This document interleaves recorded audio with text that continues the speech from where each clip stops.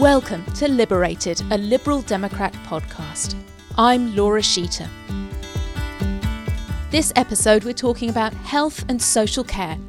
The NHS is one of our most cherished institutions, the focus of huge popular support and also worries about how it's faring, how we can sustain a service that's free at the point of delivery, and how we can keep pace with society's changing and increasing healthcare needs. Our expert this episode is Alistair McClellan. He's been the editor of the Health Service Journal for 15 years, so he's perfectly placed to give us a bit of perspective on the challenges facing the NHS and social care, especially as we recorded our conversation on a day of headlines about worsening patient waiting times. Given that context, I started by asking Vince Cable for his assessment of the state of the NHS today. Well, it's under a lot of stress for a mixture of reasons. I mean, partly demographic. We've got an ageing population. Older people need more health care. Finances have been tight for some years. I mean, the levels of spending that were maintained in the run-up to the financial crisis were not sustainable, and we've since had a serious cutback. The NHS has adapted. I go into my local hospitals quite frequently. I talk to the local doctors. I don't want to go along with extreme rhetoric that the whole system is collapsing, because it isn't, but it is under a lot of stress. And the policy that we had at last general election of having a penny pound and income tax to provide an injection of cash to meet the immediate problems, and it doesn't solve the long-term sustainability issue, seems to me absolutely the right one, and people are feeding this back to me as an idea even if they didn't know it came from the Lib Dems. But I think it's an important interim solution to the stress within the system. I think that's what we should be doing, and the Chancellor should be doing in the budget. Alistair, I'll ask you the same question really. As someone who's been a long-time editor of the Health Service Journal, what are you hearing from people about the situation at the moment? The NHS is, as Vince has said, clearly under an enormous amount of strain. The period since 2010, the funding it has received then, that's a period which is a historic low for the NHS. Although it has received just above inflation rises to funding, the NHS has historically run on about 4% above inflation. And after 7 years, that's going to begin to have an impact. And as we've seen today, the waiting times for patients are all going backwards, whether it be elective cares, A&E and cancer. At the moment, I would say quality is holding up more or less, but access is really beginning to suffer now. What kind of solutions do you think people are calling for? Money and more money. After 7 years of austerity, although the NHS has received more money than other areas of the public service, for the NHS, used to living on 4% above inflation for its entire average over its history, it's a period of real constraint. And I think there's no doubt in everybody's mind that more money is needed. And of course, the longer the period of austerity goes on, the greater the capital and revenue investment that is required when that point actually comes.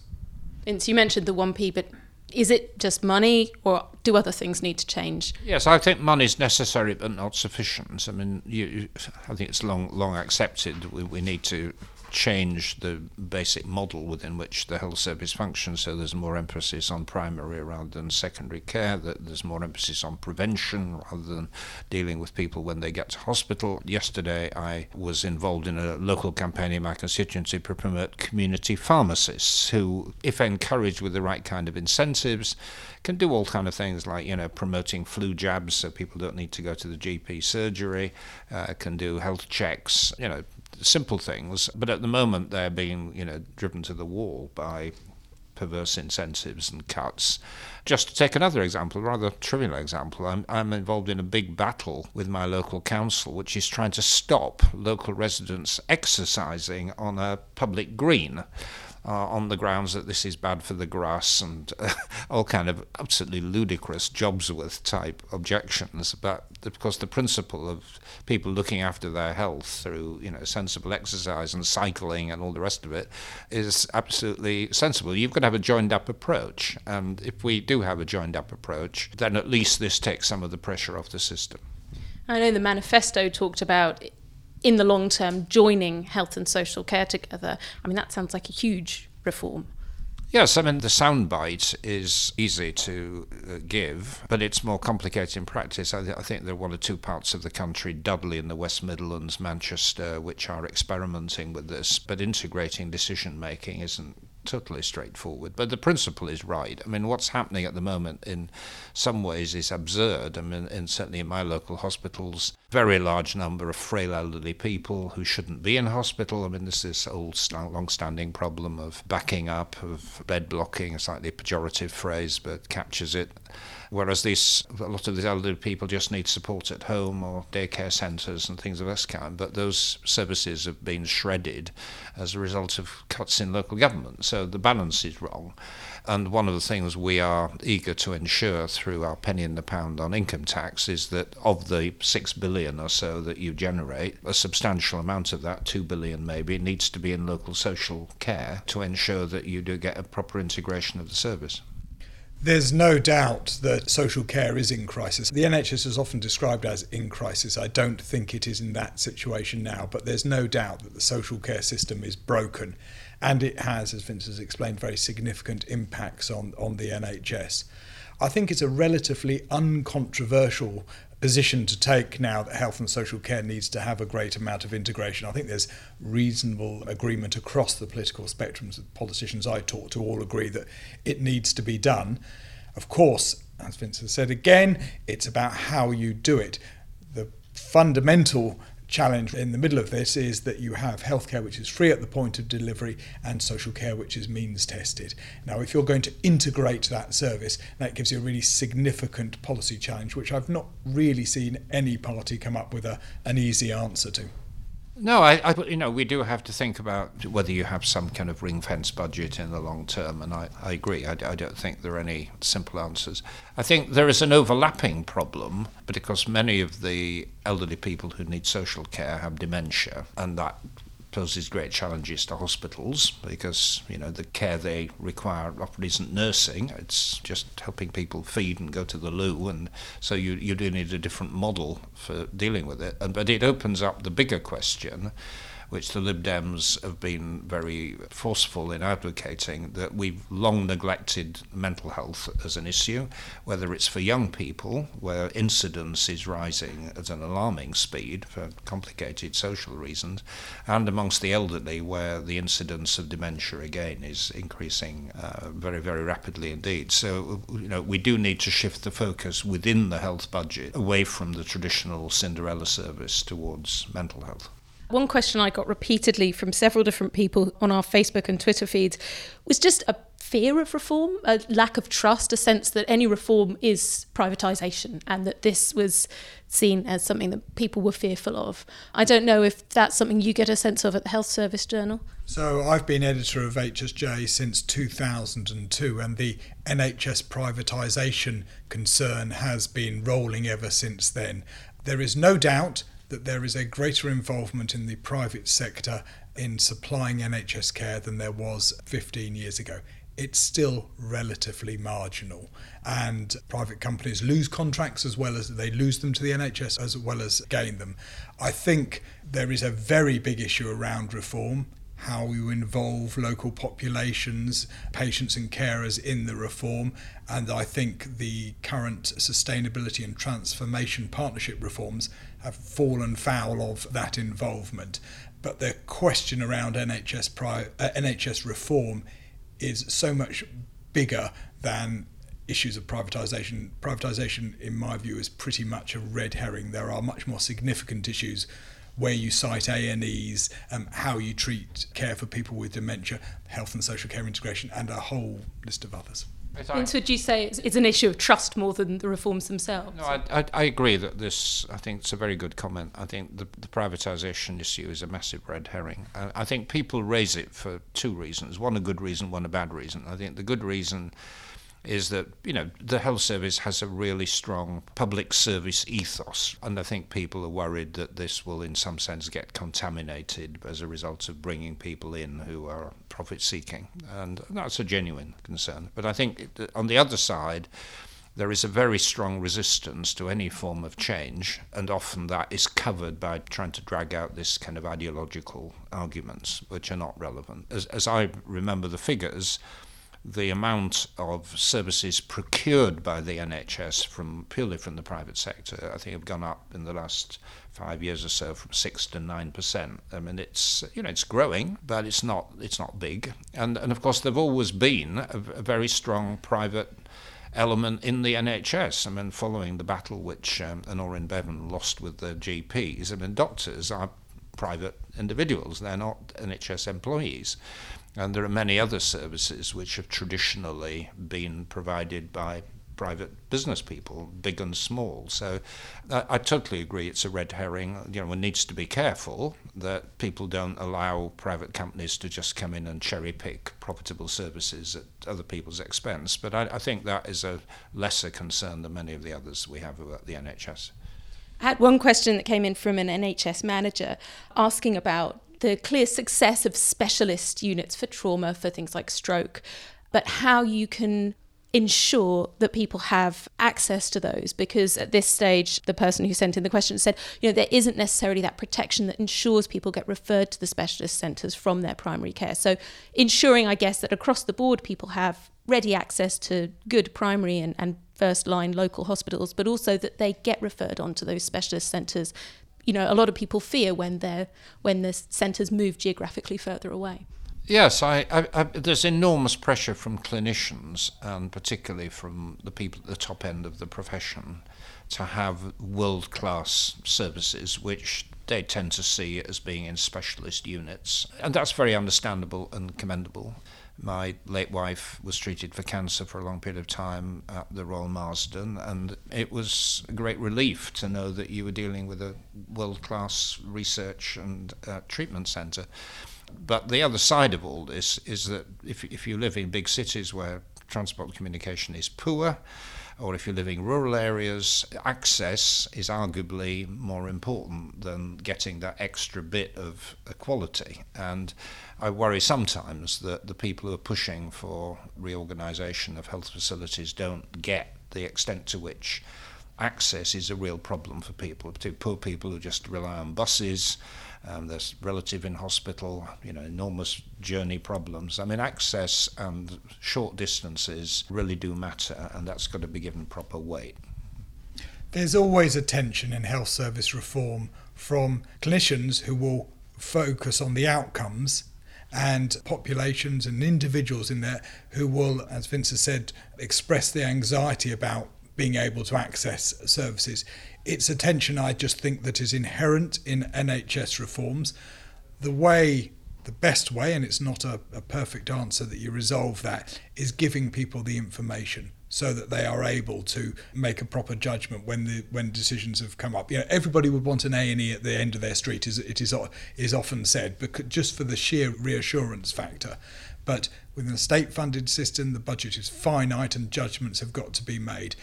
But in this day and age, with there's rightly so much transparency, you can't avoid those kind of conversations now. So you have to make sure that the public know why you're making the decisions.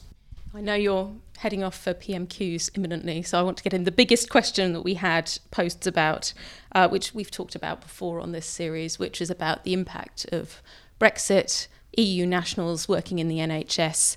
What has happened already in terms of impact? And I might come to you first on this, Alistair. And then, what can we do to protect those staff who are so vital to the NHS?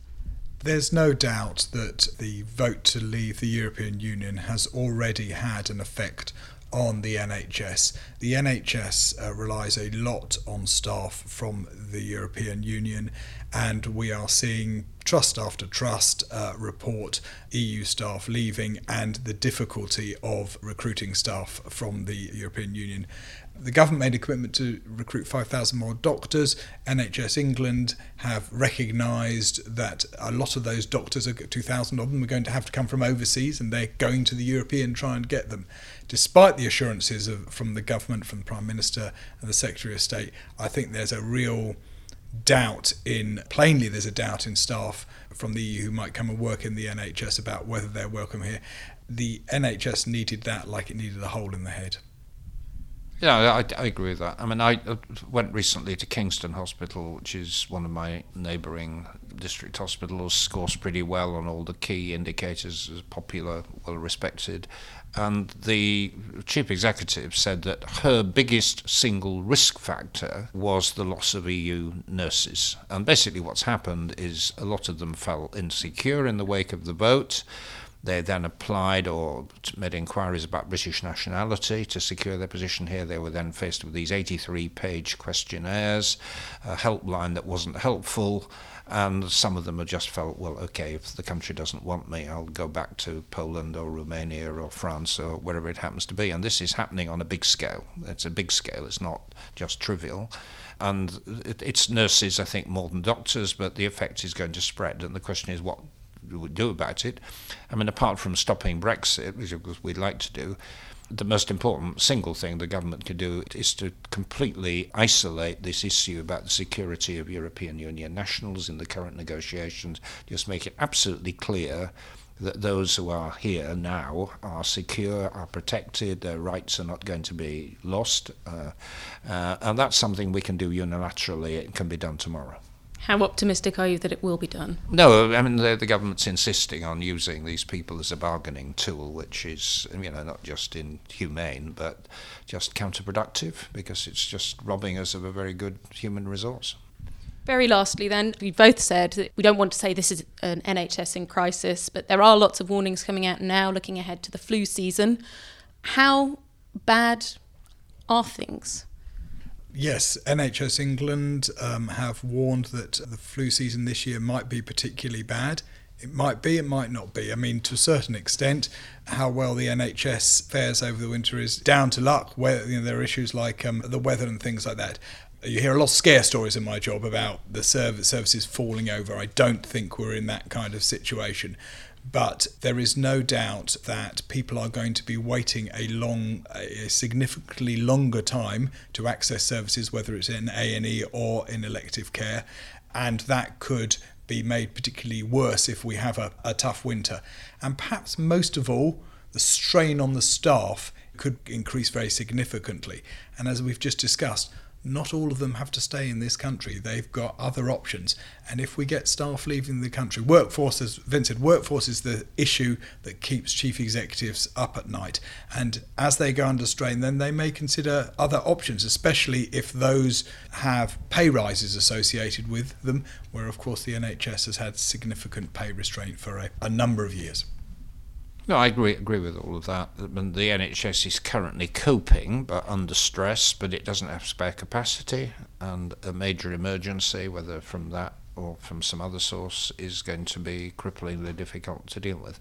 And I would agree with the final comment that the key resource is staff. And then if you don't have the nursing staff, I mean, you can install a bed in a ward that's been mothballed, but you can't just conjure up staff from nowhere. And that is partly around the immigration issue in Europe, but it's also around pay and lifting the cap on nurses and other NHS employees' pay does seem to me a crucial step, something I and my colleagues have argued for, and doing it in a way that of course isn't paid for by the NHS budgets, because that would be completely counterproductive. So as far as you're concerned, the NHS, or the impact on the NHS, is a major driver behind exit from Brexit? Yes, it's one of many, and I don't want to exaggerate its importance, but the NHS is a massively important institution. All these surveys show that politically it is the one issue that they want political parties to get right. And if the effect of Brexit is to cause serious damage to the NHS, then I think the government will not be forgiven for it. And it is a powerful driver behind our call to have a popular vote on whether to press ahead with Brexit once we know the results, or to exit from Brexit. Thanks for listening to Liberated. If you enjoyed the conversation, please do rate, review and share it wherever you listen to podcasts. It'll help other people find the show. As you heard, we're also putting your questions to Vince, so please do check our Facebook page and look for posts on other Liberal Democrat sites, where we'll be letting you know what topic we want questions on next. We're at Liberated Pod on Twitter and Liberated Podcast on Facebook. Thanks to Alistair McClellan for joining the conversation, and to Mark Pack and Benjamin Leal for their invaluable support making this series.